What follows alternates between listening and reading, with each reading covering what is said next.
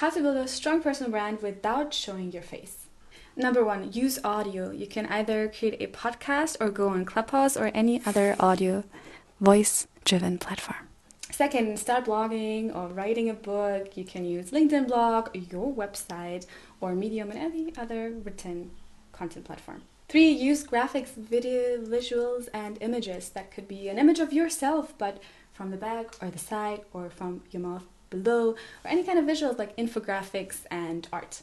Number 4, faceless videos. That could either be, mood videos where you emit your face, or you just cover your face with emojis or a niqab, or you do how-to videos where you only show your hands, do things and gadgets that you're using, whiteboard videos, voice-over videos. So many ways to create faceless videos.